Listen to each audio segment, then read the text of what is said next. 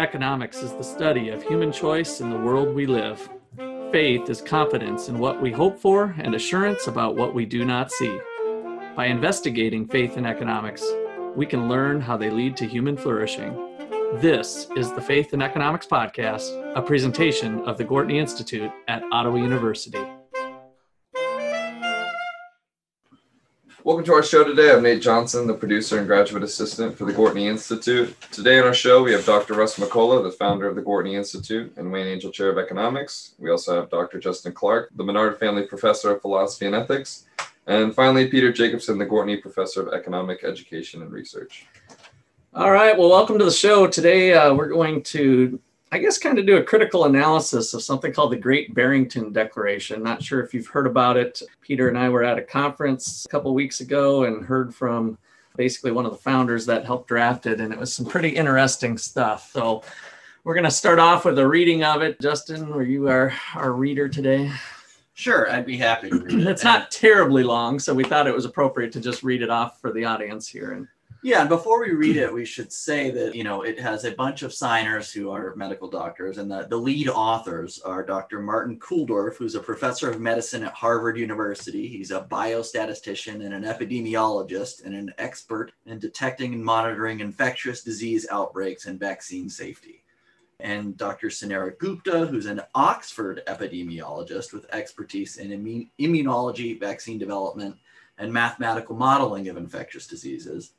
And Dr. Jay Bhattacharya, who is a Stanford professor, who is also an epidemiologist and a public health expert focusing on infectious diseases. Right. So not your average Joes that practice medicine, no offense to other schools, but these are pretty up there schools, very good pedigrees. Yes, and I only mention that because when this declaration is mentioned in and by the corporate press, you often find it mentioned as, this anti-lockdown declaration. And then you also hear that it's opposed by some medical experts. And of course, medical experts disagree, right? But we need to make clear when we bring this up that this is actually authored by some very, very heavy hitters in the field. Yeah.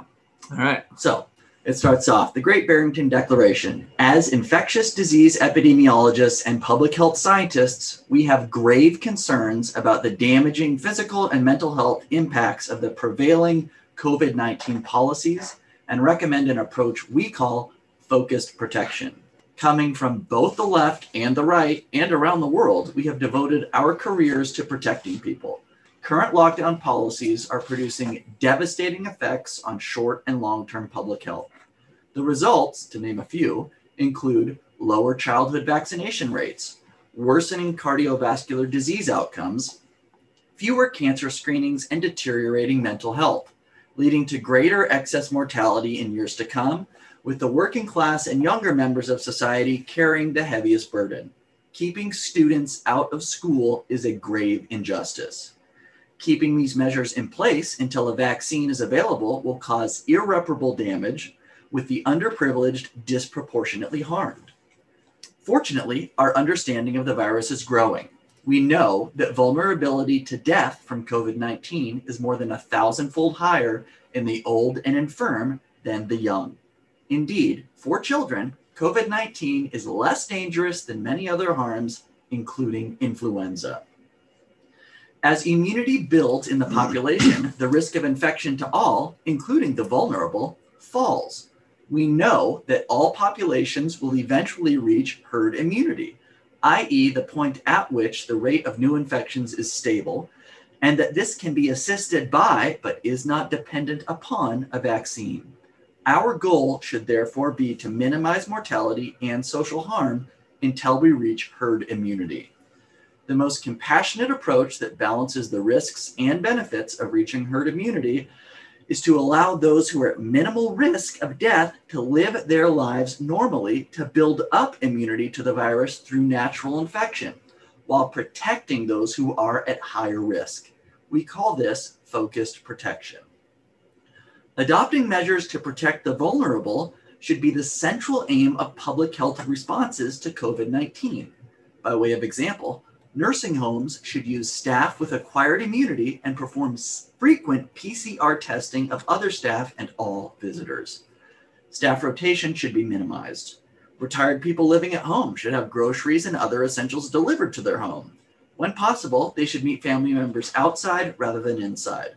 A comprehensive and detailed list of measures, including approaches to multi-generational households, can be implemented and is well within the scope and capability of public health professionals.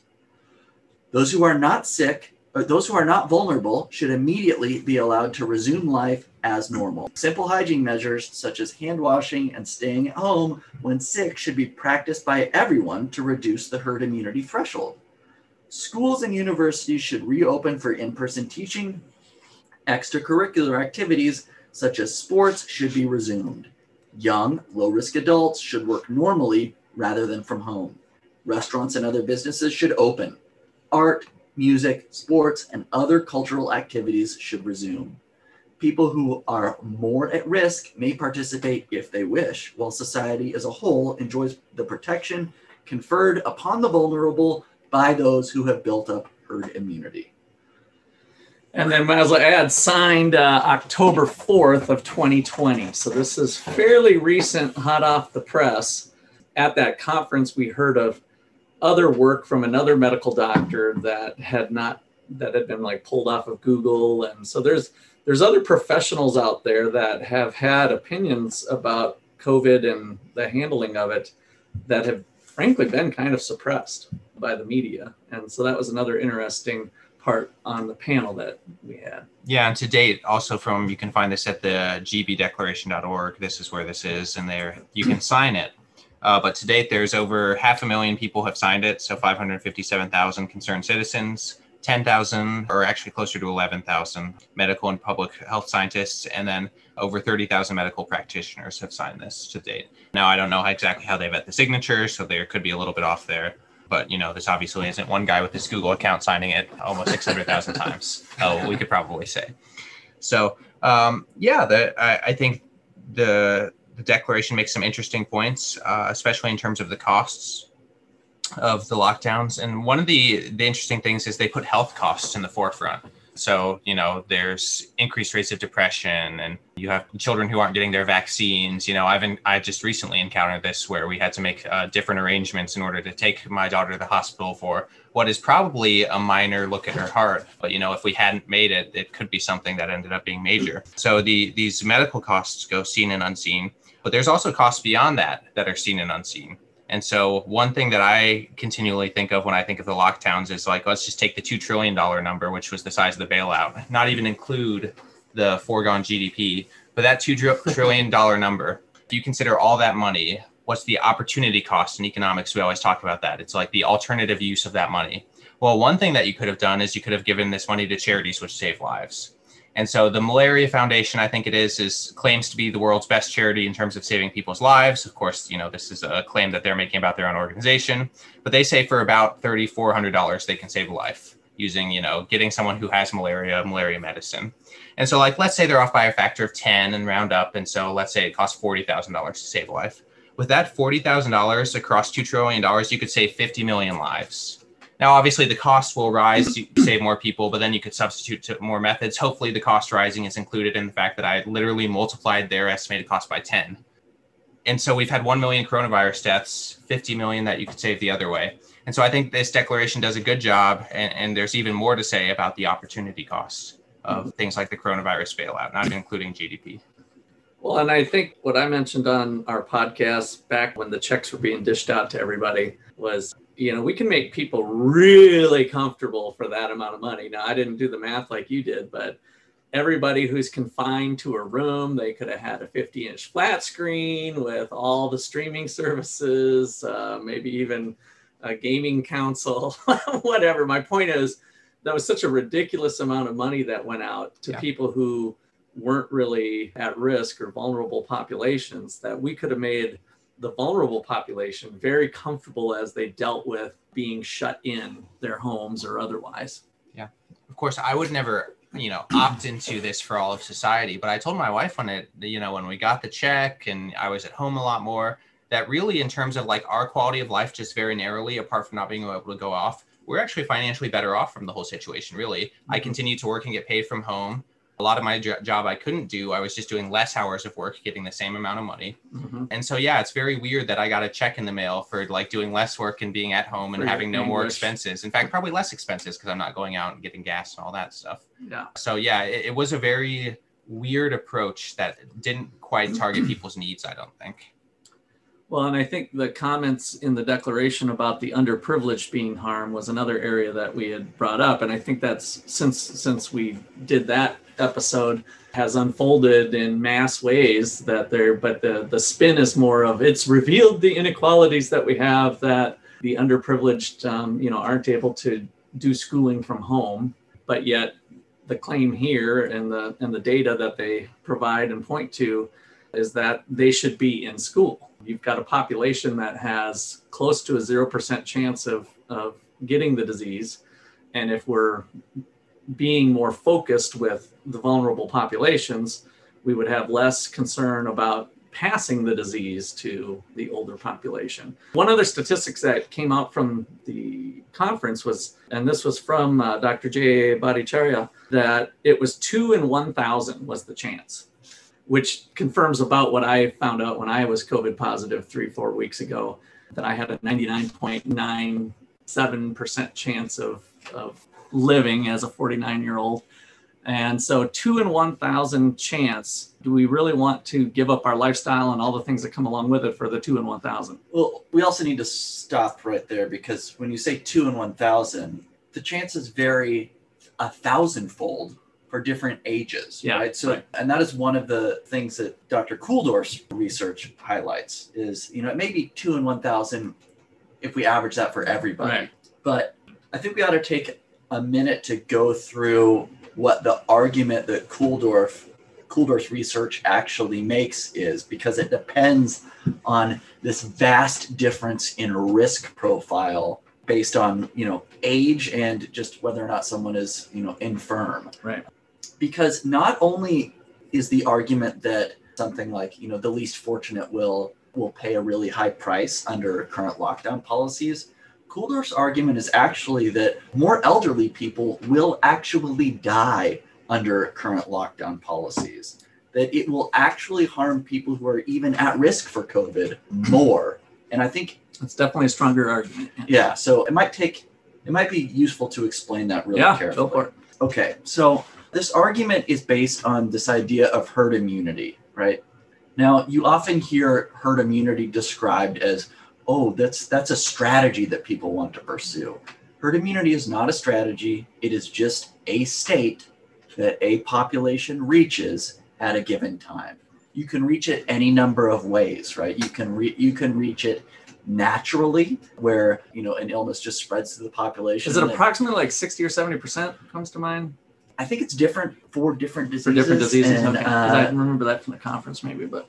And we actually, for the argument to work, we don't even have to know what that number is. We can call that number N, right? Where it's a percentage of a population. Yeah. So you can get that naturally, or you can get it through a vaccine, right? That's another way you can achieve herd immunity, where enough percentage of a population has the antibodies such that the disease doesn't spread through them. Does that make sense? Yeah. I mean, that's one of the reasons people get mad at people who don't vaccinate their kids, is because they say that they're being kind of a free rider, right? Yeah. And, if everybody did that, then we wouldn't have herd immunity to these diseases and they would spread more rapidly. So the argument goes that, look, it's going to take some length of time for us to reach herd immunity. That length of time can be shortened if we reach a vaccine really quickly, right? Yeah.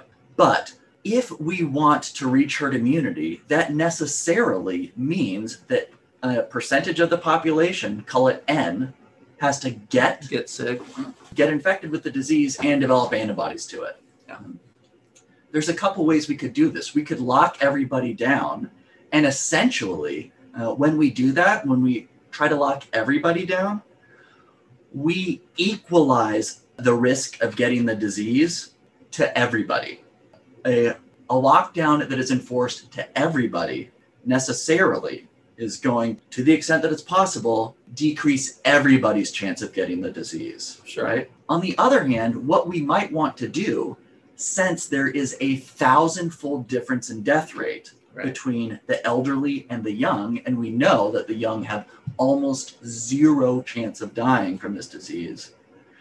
What we might want to do is increase the rate at which the people who face relatively zero chance of dying, we might want them to get infected so that we can make sure that the percentage of the population N, we want the people who comprise that N number to be people who are very low risk. Now, if we equalize that risk for everybody, the time it's going to take to reach herd immunity is going to be longer.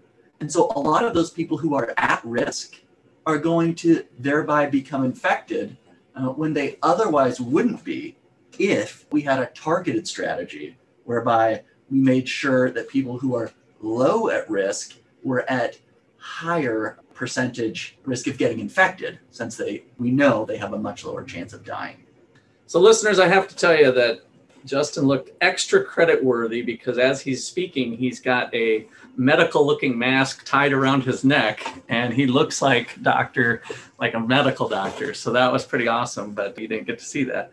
So this looks like a good time for our break. And I think when we come back, maybe us two economists here will have a couple comments to make on, we're kind of always more efficient from an economist standpoint to be targeted at the margin and being more pointed or focused with a number of different areas, like maybe even traffic, for instance, on the road. So we'll pick up there in just a bit. By 2030, the Gortney Institute will be known for its alumni, supporters, and participants who incorporate economic understanding with their faith in their careers, vocations, communities, and personal lives. The Institute will be a nationally recognized source for knowledge and contribution to students' experience, society's understanding for private and public solutions to poverty, and the overlaps of markets, governance, and faith. Young audience will look to Institute for challenging and engaging education on faith and economics. The Gortney Institute at Ottawa University is the best place in the Midwest for students interested in freedom and justice and its impact on human flourishing. Here at the Institute, we got fun student events going on this term. We're doing a little road trip to Olathe, Kansas, and we've got education states. Some states spend less money and have better education outcomes. Why is that the case? We have a reading group, Bitcoin, and have the economics of environmentalism coming up. If you or someone you know is looking for a college like that, contact Peter or Russ or Justin today. Don't forget to check out our show notes for this episode at podcast.123povertysucks.org. All right, we're back. So we're going to kick off with a little economic analysis of some of this stuff. Peter, you had something you found on some differing opinions. Imagine that among economists. So there are differing opinions out there. Yeah, so I'm a frequent follower of Tyler Cowen and kind of his work, and he has a lot of interesting things to say. I think that's one thing you can always say about Tyler's takes is that they're never boring to read. And so Tyler, for his part, seems to for the most part oppose this Great Barrington Declaration. In fact, he has an article on his website, Marginal Revolution, which is titled very poignantly, "Why I Reject the Great Barrington Declaration." It's just very straightforward. And so he also has a column in Bloomberg, which says basically the same thing. It's a little bit longer, where he goes after the Great Barrington Declaration. And so, it's especially the Bloomberg is a little bit long, so we can't go into everything.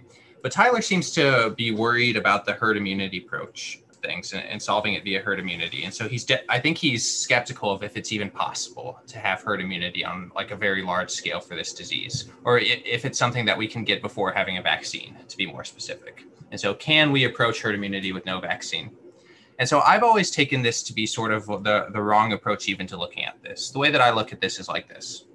If we have a situation where we have, groups that we need to protect who are at a higher risk of dying, as Justin was talking about the last hour, if they're, often being protected and we're providing for them in one way or another, whether it's through government or private charities or whatever it is, and the rest of people are just going about their daily lives, a typical infection from coronavirus on one of these people who's not a group that's more at risk is like a positive externality. It really is. And a positive externality, listeners, if you're not familiar, is something that by doing it, you confer a benefit to others, which you don't capture yourself on the margin. Yeah, a benefit to others that aren't involved in the transaction. Here, the transaction, if you will, is somebody getting sick with COVID and having to deal with the cost of doing so. Yeah, and so I'm not a natural scientist, and so I won't go into herd immunity. And I know there's some skepticism about, getting this disease multiple times. And so I've actually seen, Hong Kong has declared officially that their scientists have found a case where that happens.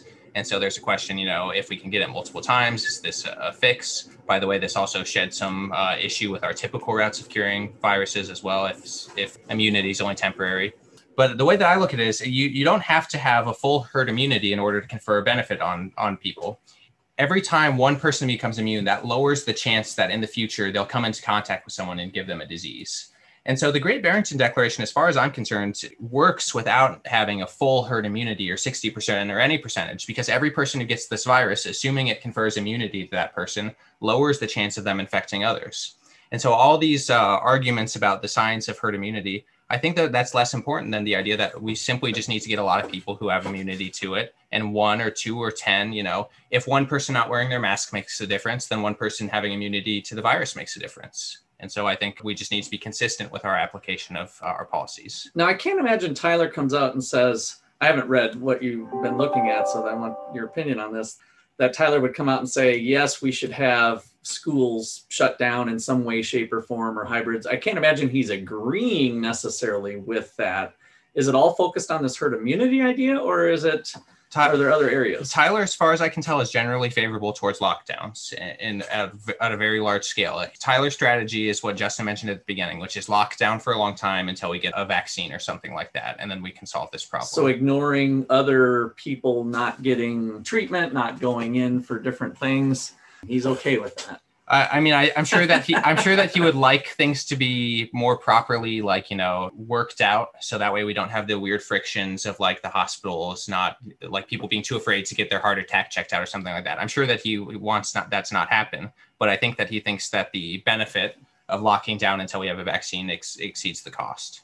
And it surprised me a bit. I did hear Tyler read or heard him state early on in the process that we could have addressed this with having mandates of masks and temperature checks at businesses or something like that. So it was more of a government involvement, but short of locking down, that maybe that type of response by law, temperature checks before you go into Walmart or whatever could have been another method. And I can't remember exactly where I heard that on, but interesting. Well, I wanted to just kind of build on that a bit with the general approach economists look at, and that's why I think my knee-jerk reaction to this set of circumstances was similar, is that it's always more efficient to be as direct as possible in terms of interventions with the people that are impacted by it.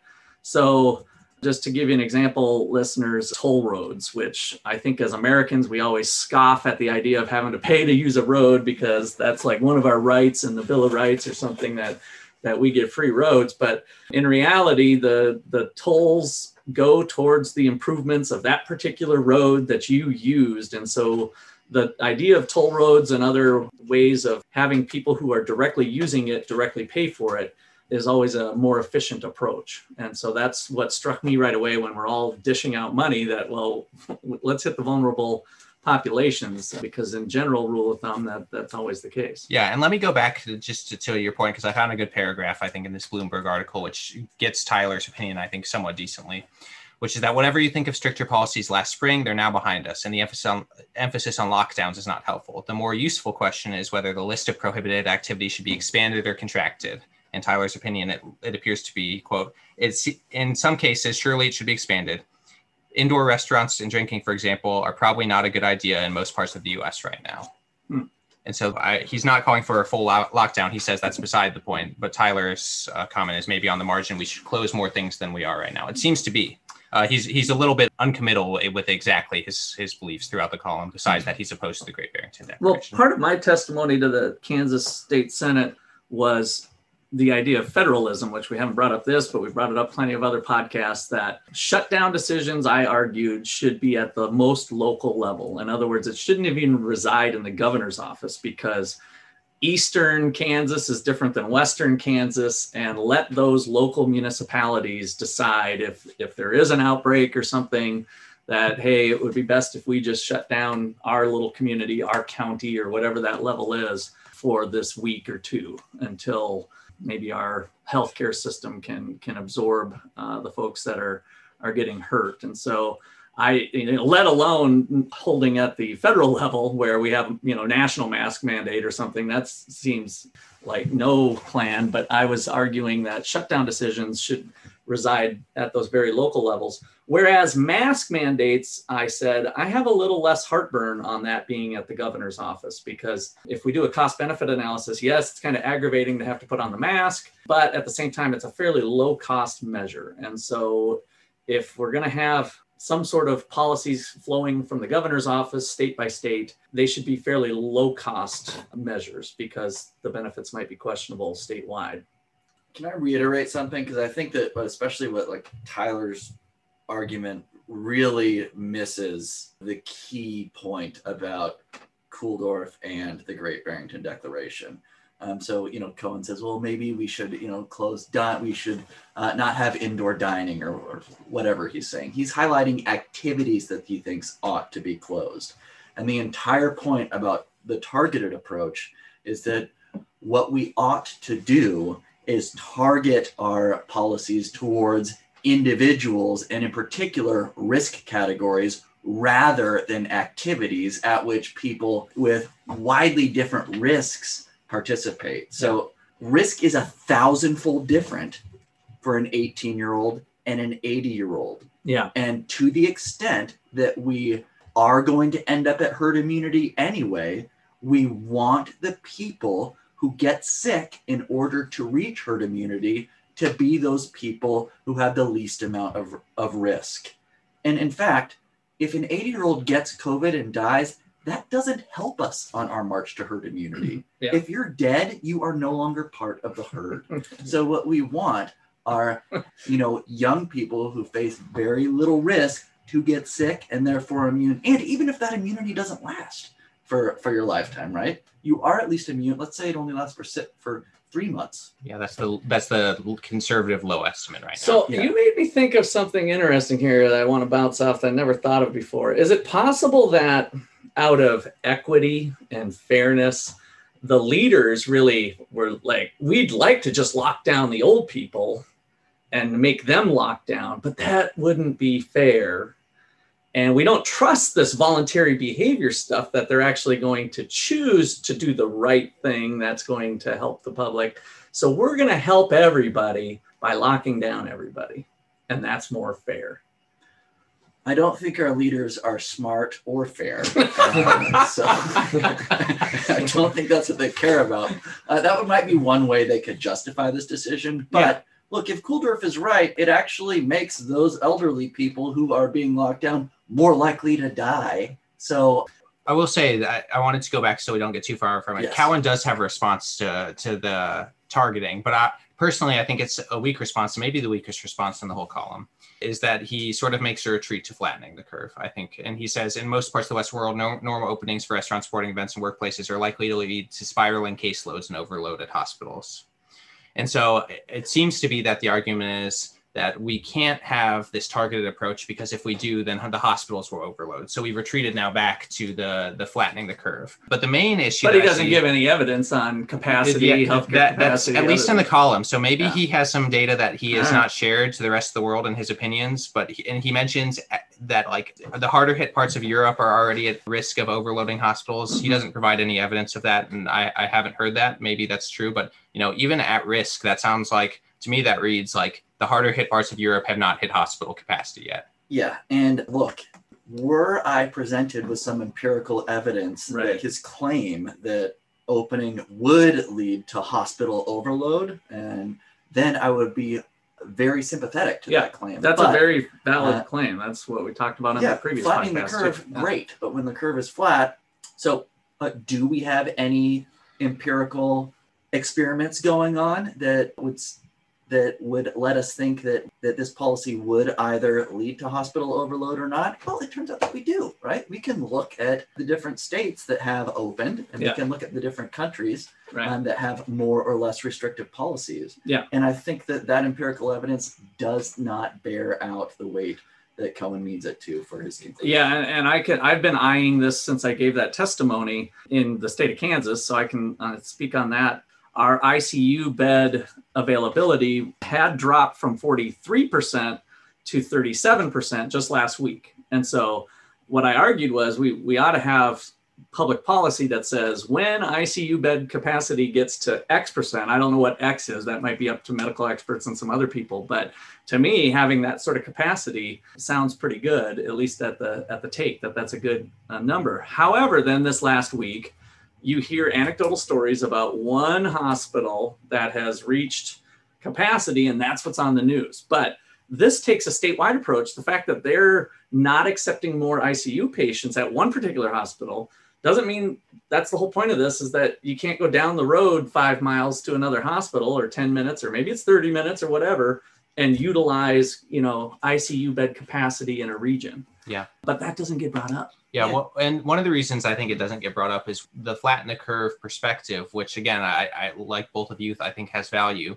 But it comes from a different time when this virus was going on. Last spring is when you heard of flatten the curve. Yeah. And last spring is when they were talking about a death rate of 3 to 6% for the general population. And that just isn't the case. No. And so even if we have reopenings on the margin, so restaurants and all these things, and a lot of people get sick from coronavirus, Russ, I don't know about you. I'm not sure if you went to the hospital, but I imagine if it's something that's as mild as the flu, which it is, again, for children, certainly for most of the, middle-aged population, it's not until you hit like upper 50s or other, pre-existing conditions. I've even seen 70s. Yeah. I looked when President Trump got it, he's 74, so I kind of looked there. So yeah, it is really that 80 plus range where it gets to be more dangerous. Yeah, so we never worry about overbooking hospitals with the flu. And since this is the flu for most of the population, and if we keep the elderly away from most of the population, as is the targeted approach of the Great Barrington Declaration, I don't understand why we would have the problem of hospital capacity or flattening the curve. It seems to be, if you accept the latest data on what this disease does to most people, I don't see where the flattening the curve concern would come from. Yeah. And let me also just bring this up because this hit my newsfeed today. 4 newborns in Australia, which is under severe lockdown, right? 4 newborns in Australia died after being denied life-saving heart surgery because it wasn't available in the hospital at which they were at. And travel restrictions forbid the interstate travel, which would have allowed them to travel to a different hospital. Wow. See if that case goes on other news feeds of different places. But yeah, again, it's an anecdotal one story of an awful thing, but this one pertains to the fact that they were locked down, which we really haven't heard any anecdotal stories of that being the case for the most part. And the scary thing is, like I tried to bring up at the beginning, that's only the explicit cases that we can find. Again, if we just do the very simple back of the envelope math on the Against Malaria Foundation, you could say 50 million people, barely over 1 million people. And it's still a lot of people dying from the coronavirus, but relative to saving 50 million people from the coronavirus spending that we've done, I mean, this is an insanely different number.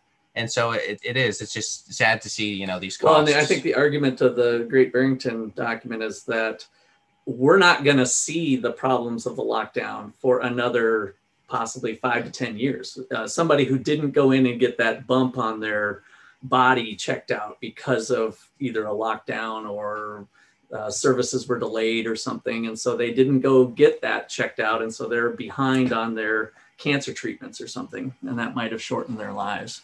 Yeah, certainly there will be costs that we won't see. Yeah. Yeah.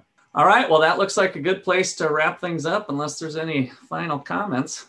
All right. Well, this has been a presentation of the Gortney Institute here at Ottawa University. We thank you all for listening. If you feel like you enjoy the show and want others to find us, please give us a 5-star rating on your apps and on the internet. We appreciate it. Other than that, be fruitful and multiply. Thanks.